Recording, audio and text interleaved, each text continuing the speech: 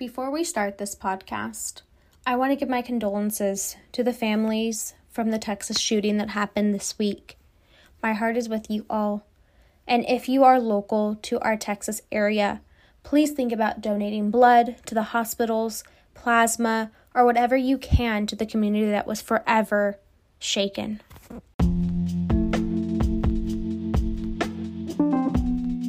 Welcome to Murder by Nature, where we discuss true crime, mystery disappearances, and unsolved cases.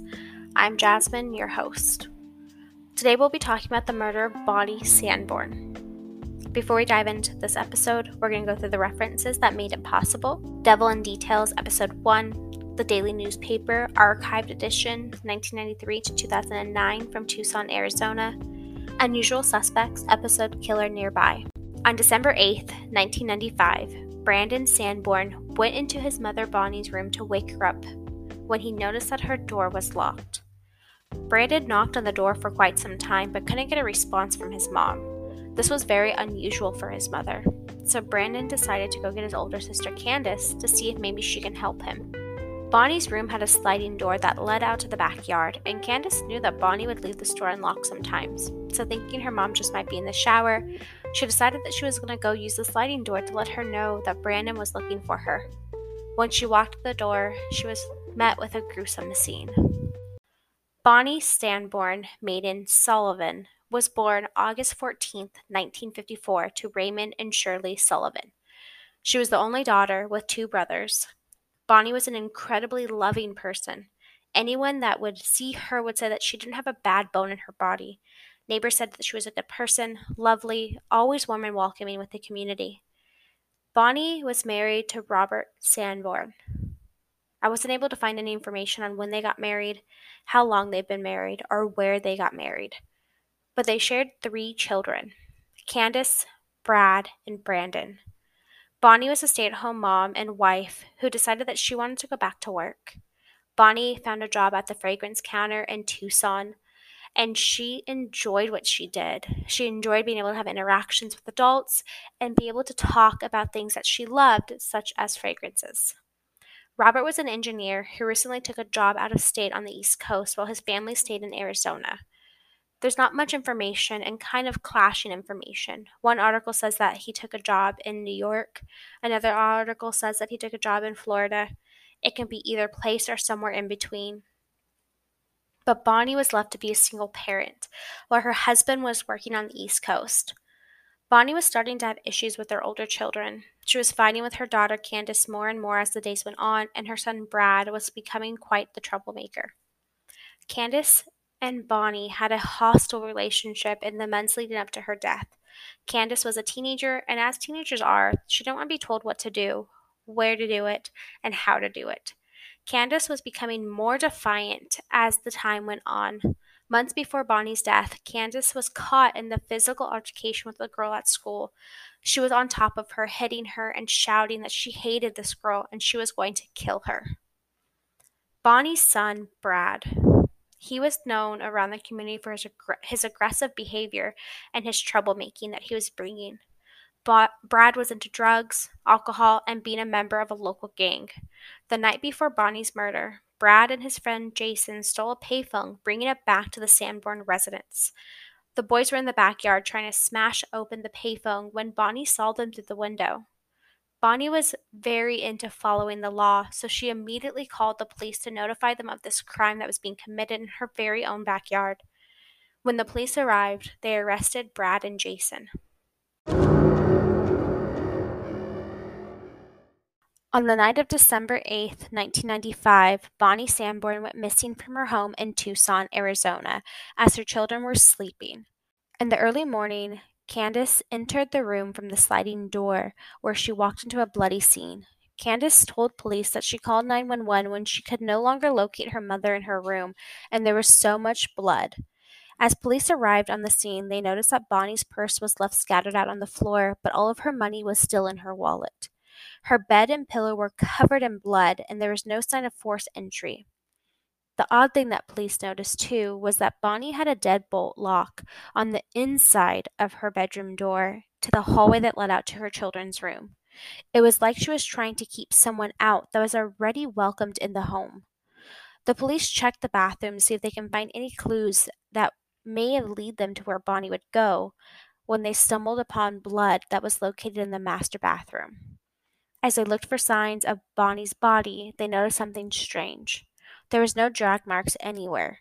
There was no drag marks for Bonnie's body that someone may have been trying to take her out of the home. With the amount of blood they found in the room, that was odd to them. How can all this blood be scattered around but no drag marks or no clues to her body leaving the room? The police looked around outside, checked the sliding glass door when they stumbled upon a trail of tiny blood drops around a pathway that led to the garage. The police opened the garage door only to find that Bonnie's 1989 Chrysler New Yorker was missing from the garage. As the police made their way back to Candace, they noticed that the crime scene was searched through, which was odd to them.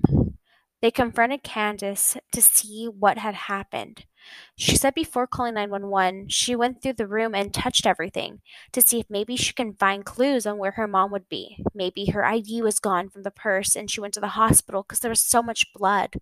She also picked up the pillow to see how much blood was going through it. Police noticed that Candace was acting strangely. For someone who just walked through a crime scene as gruesome as the one that they were in, Candace didn't have much emotion. She was emotionless, a wall. She didn't really have any care in the world. She didn't mind the fact that her mother was missing.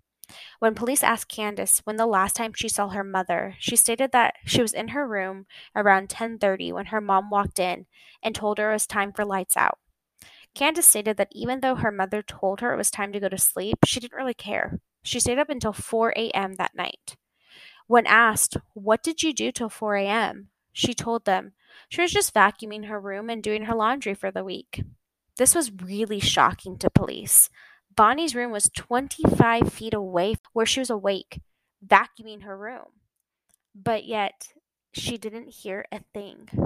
This concerned police because, as toxic as the relationship was and the nature of the crime, police felt like Kansas would have heard something.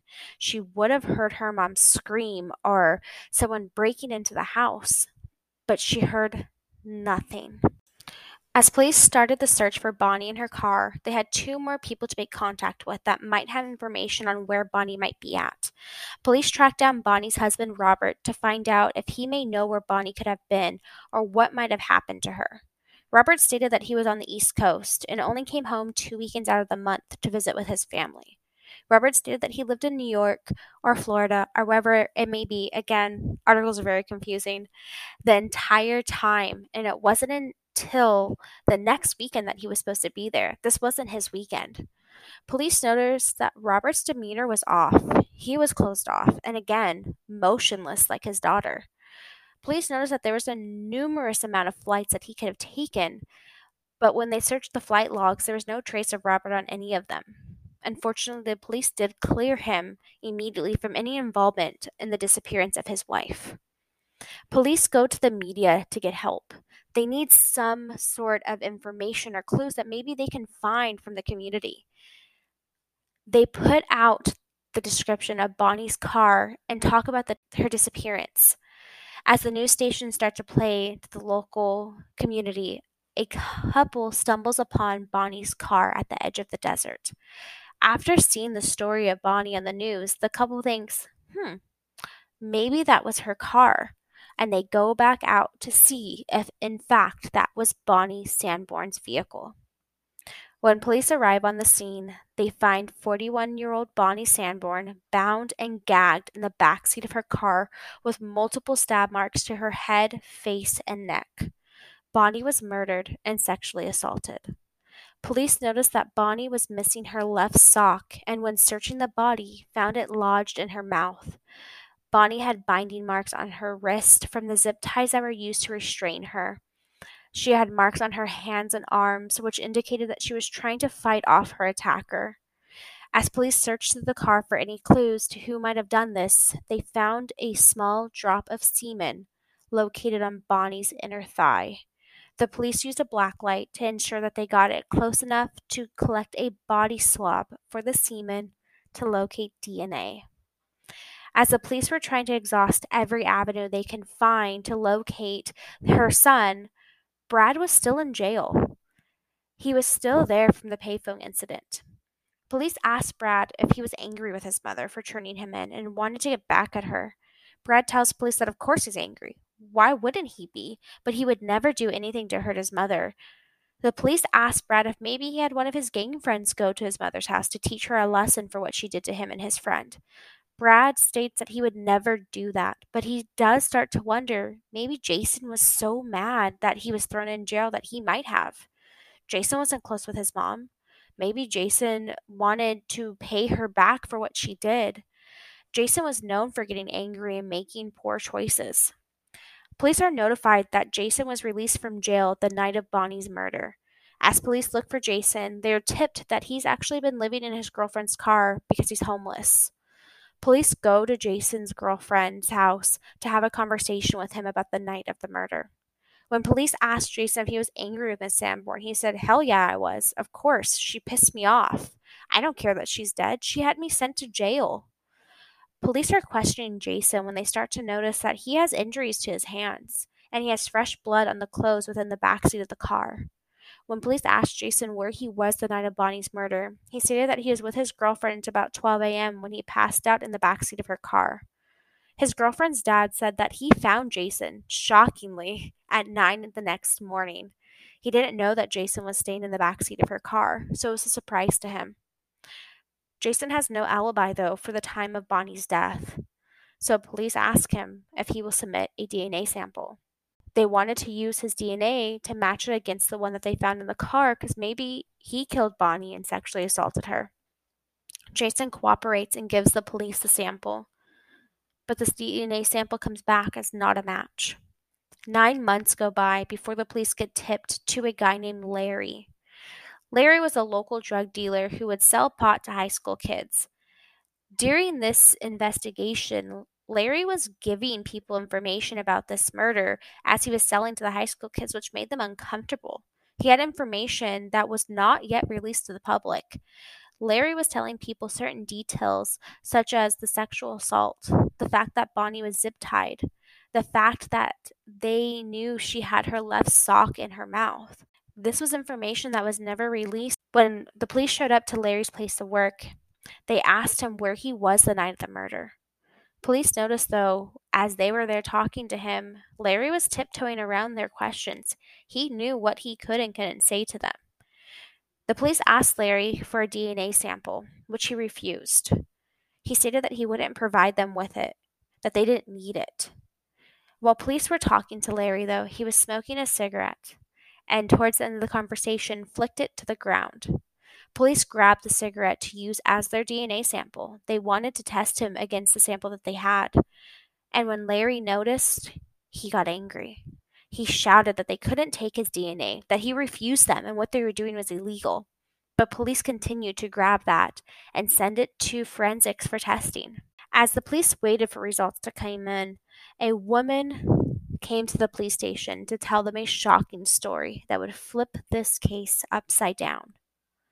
A woman comes into the police station telling them that her friend was raped just a few months before Bonnie's death in the same neighborhood, but she didn't report it. Police go to this woman's house to confirm that story and to get more information. As this woman opens the door, the police are confronted with some shocking discoveries. This woman and Bonnie shared so many similarities. They both had dark hair, they were mothers to children at home, they were married, and they were around the same age in the same neighborhood. When police asked the woman about the rape, she tells them that it was a rumor. It was a rumor from an affair that she had with an older teenager in the area, Freddie. She tells police that Freddie would flirt with her, and he'd always ask her how her day was going. She would make her feel really good about herself, something that she was lacking from her husband. And then things started to get heated. When this woman's husband was away, Freddie would come over and watch movies with her, cuddle, eat popcorn, have dinners, and she stated everything was consensual up until one night. On one evening, Freddie was visiting when things took a frightening turn. She stated that she got up to go do the dishes that were in the sink before going to bed, and that's when Freddie came up to her from behind and forced himself upon her. She refused to go to the police with this information out of fear that her husband would find out and still didn't want to press charges.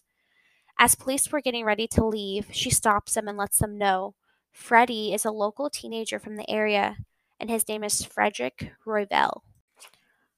Police locate Freddie at his place of employment to ask him some questions about the rumor. When police are speaking to Freddie, they notice that he's a nice man. He's very cooperative with the police. He's not the kind of kid that would be caught in a scene like this. Freddie goes on to tell them a completely different story than the one that the woman told him. He stated that they were having an affair, and on the night in question, they had consensual intercourse. He stated that the woman was afraid that her husband was going to find out and broke it off. So when people found out about their secret love affair, she started this rumor that he raped her. She never took it to the police because it wasn't true. He stated that the woman was afraid that once she went to the police with this rumor, or once her friends came out and told her husband about the affair, that he would leave her. So they stopped talking. Police asked Freddie if he knew Bonnie Sanborn, and he said yes, that she was a very nice woman. He tells the police that he would help her with certain tasks around the house when her husband was away. She needed help with her weeds. She needed help with her sprinklers. There was different things around the house that he was able to help her with. Police tell Freddie about what happened to Mrs. Sanborn. They ask him if he'd be willing to submit DNA to them just as a routine check because they were talking to him. Freddie says that he's more than willing to give his sample. He gives it and he goes back to work without a care in the world. Police leave that day feeling like they're back at square one, not knowing that they just had the largest break in this case.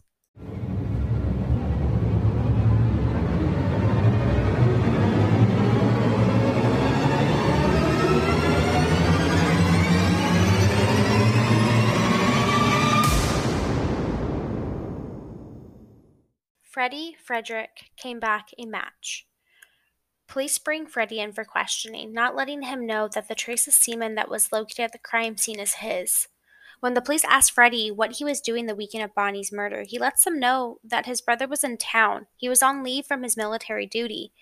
He said that he hasn't seen his brother in a long time and that they were out all weekend long celebrating. Police cross-check his story, only to find out that his brother was at his post all weekend long, and his actual leave was weeks prior. Police decide that it's time to hit Freddie hard. It's time to get a confession out of him. Officers bring in photos of Bonnie stating how beautiful she was and asked if they were having an affair too. Were they sleeping around just a little? Freddie denies this, saying that he never slept with her and only knows her from the neighborhood. He only knows her from helping her around her house. The officers then show Freddie the crime scene photos and points directly to the place where they found his semen. Freddie demands a lawyer immediately. Police arrest Freddie for first-degree murder, rape, and kidnapping. With this being Arizona, Freddie is at risk to go for the death penalty. He can get the death penalty for the murder of Bonnie. He confesses immediately. Due to the evidence the police have against him, they were going to go for the death penalty.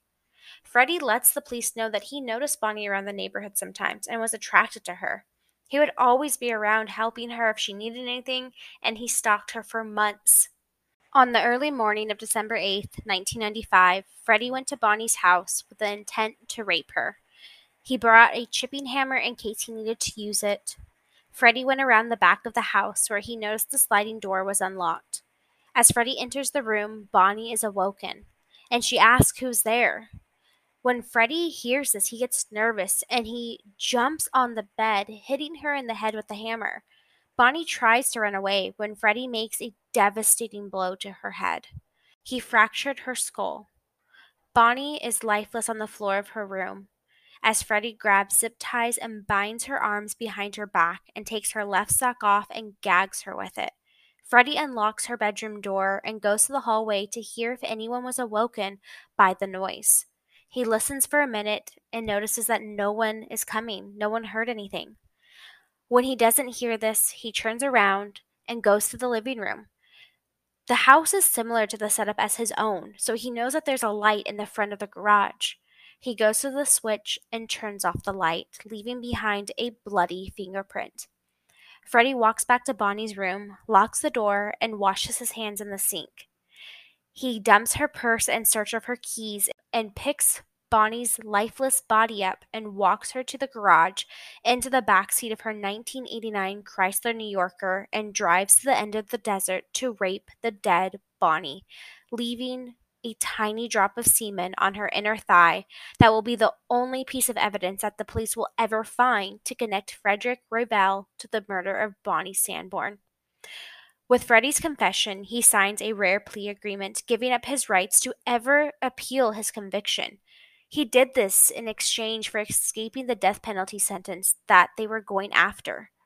Frederick was given a life sentence without the possibility of parole, and he's now serving his time at the Arizona State Prison.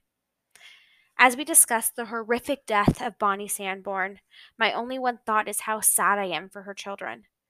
Freddie was such a horrible person to rape, torture, and murder Bonnie while two of her children were sleeping in the room next to her, 25 feet away from the attack. Bonnie's children are forever scarred by the murder of their mother. Brad went on an interview in 2014 saying he wished he could apologize to his mother for the way that he was growing up.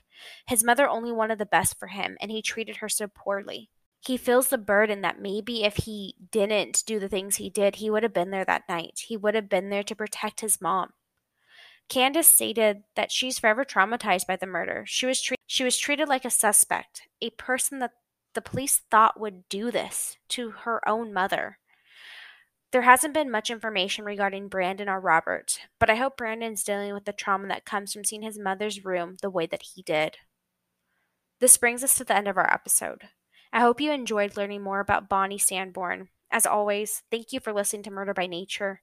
If you enjoyed our show, please rate us and review us on Apple Podcasts, Spotify, or any streaming platform that you're currently on. And be sure to come back next week for the discussion that we go into the disappearance and murder of Sierra Lemire.